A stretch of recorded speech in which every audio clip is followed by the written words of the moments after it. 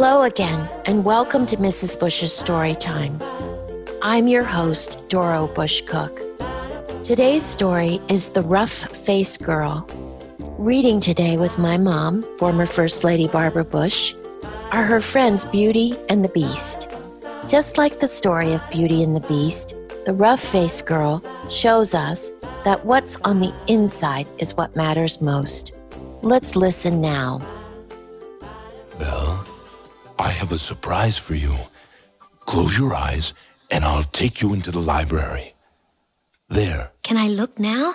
All right. Open your eyes. I can't believe it. Why, Mrs. Bush, but what are you... Well, the Beast was kind enough to invite me to the castle to read a story to you and the children listening in. Oh, I love books. Well, do you like the surprise, Belle? It's wonderful. Thank you.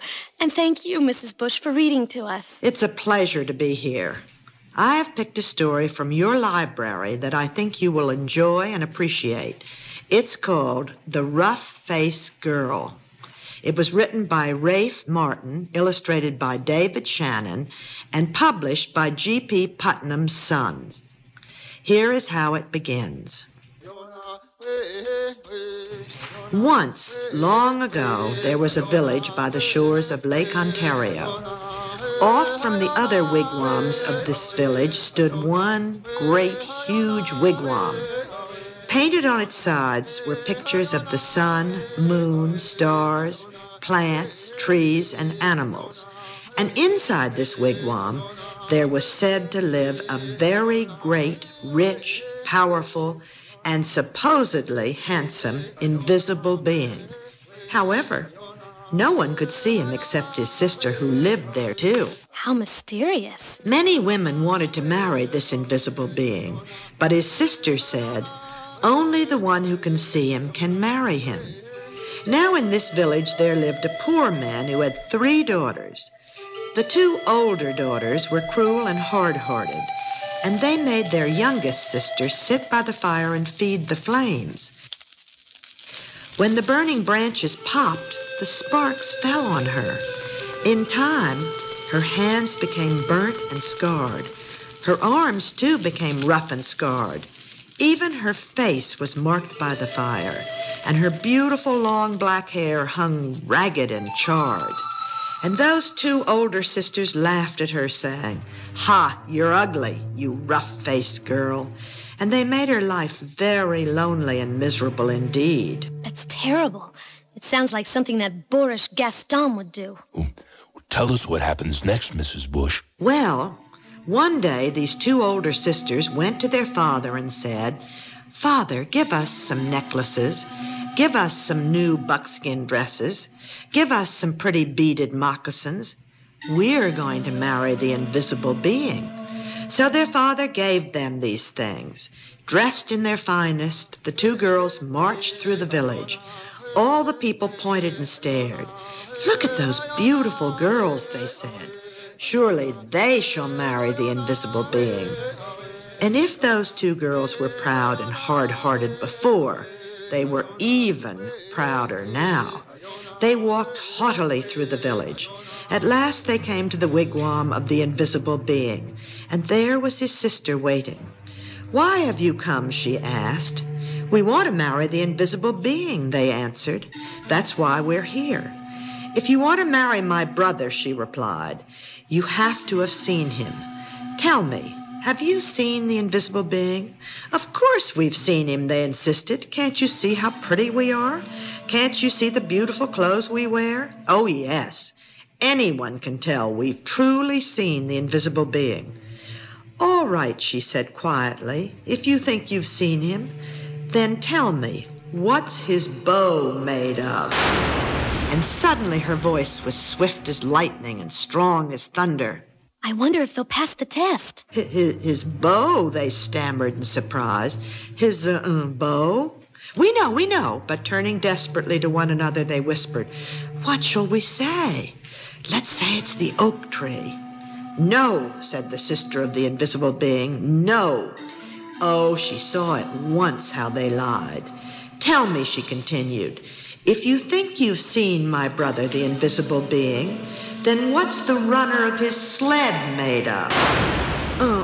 We know, cried the two sisters. But whispering feverishly again, they wondered, what shall we say? What shall we say? Let's say it's the green willow branch.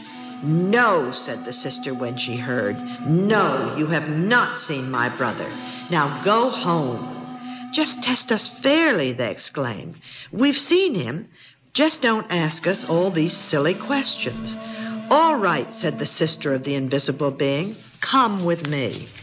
And she took them back to the great wigwam and sat them in the seats furthest from the entrance, the guests' seats. Soon they heard footsteps coming along the path. Then something stepped inside. Though they heard breathing, the two sisters still couldn't see a thing. That must be the invisible being. Suddenly a great bow and beaded quiver of arrows appeared in the air and were set down. But though those two girls sat there, their eyes wide, all through the night they never saw a thing more. And in the morning they had to go home ashamed. Mrs. Bush, will the rough-faced girl be able to see the invisible being? Oh, I hope so. I think it's a good possibility. Let's find out. The next day, the rough-faced girl went to her father and said, Father, may I please have some beads? May I please have a new buckskin dress and some pretty moccasins? I am going to marry the invisible being, for wherever I look, I see his face. But her father sighed. Daughter, he said, I'm sorry. I have no beads left for you, only some little broken shells. I have no buckskin dress, and as for moccasins, all I have left are my own old, worn, cracked, and stretched out pair from last year, and they're much too big. But she said, whatever you can spare, I can use. So he gave her these things. Then she found dried reeds, and taking the little broken shells, she strung a necklace.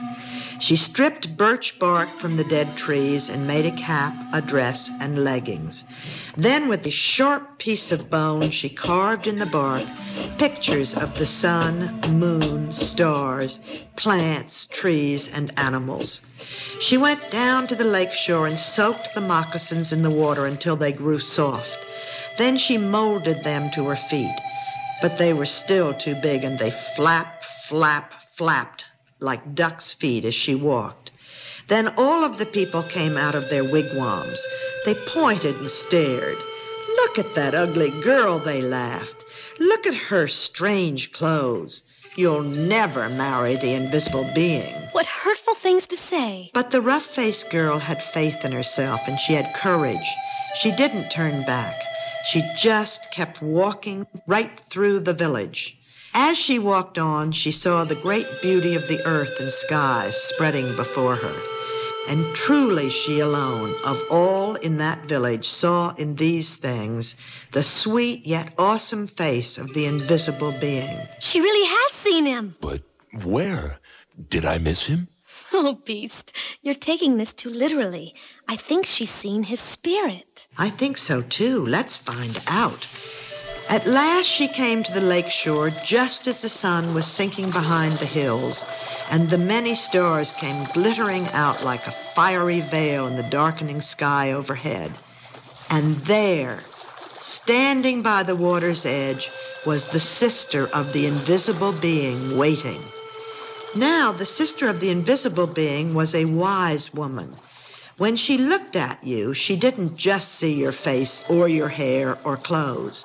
No, when she looked at you, she would look you right in the eyes, and she could see all the way down to your heart. And she could tell if you had a good, kind heart or a cold, hard, and cruel one. She sounds so wise and kind. She reminds me of dear Mrs. Potts. And when she looked at the rough-faced girl, she saw at once that though her skin was scarred, her hair burnt, her clothes strange, she had a beautiful, kind heart.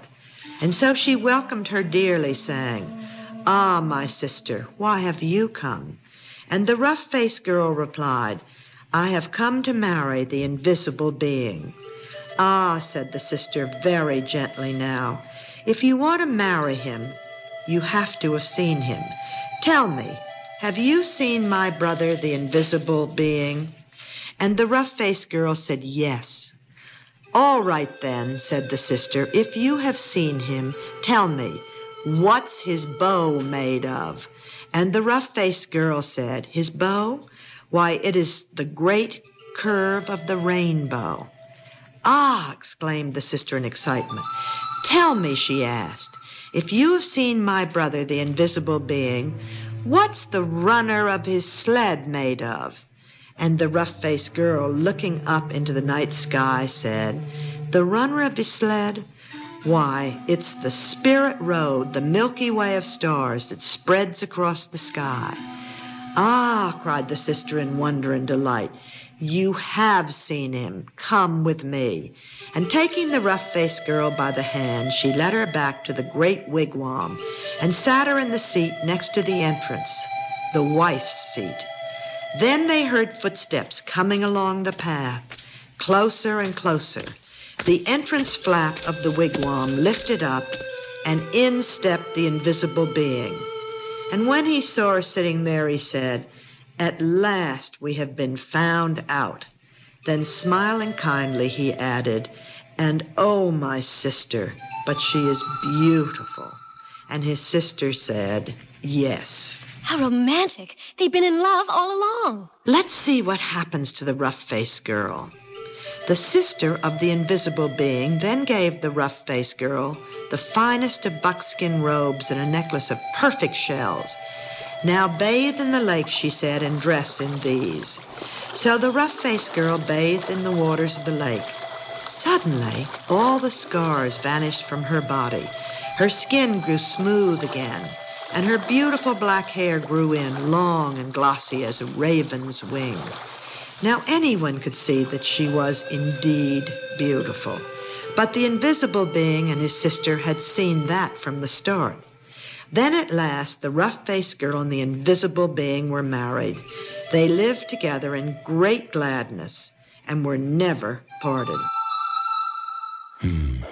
It's incredible what love can do. And that the rough-faced girl was transformed from the inside out, so that the beauty in her heart became visible to everyone. Oh, thank you, Mrs. Bush, for reading that beautiful story to us. What a wonderful story. Remember to start reading great stories like that to your children early on. Learning begins at home, and reading with our children is one of the best ways to get them learning. And don't stop once they can read books themselves. Take turns reading to one another and flipping the pages. That's all for this episode. Please be sure to like and subscribe wherever you listen to podcasts. Goodbye for now. The Mrs. Bush's Storytime podcast is inspired by Mrs. Bush's Storytime, a radio program that aired on ABC Radio from 1990 to 1994, while Mrs. Barbara Bush served as First Lady of the United States. For more information, visit barbarabush.org/podcast.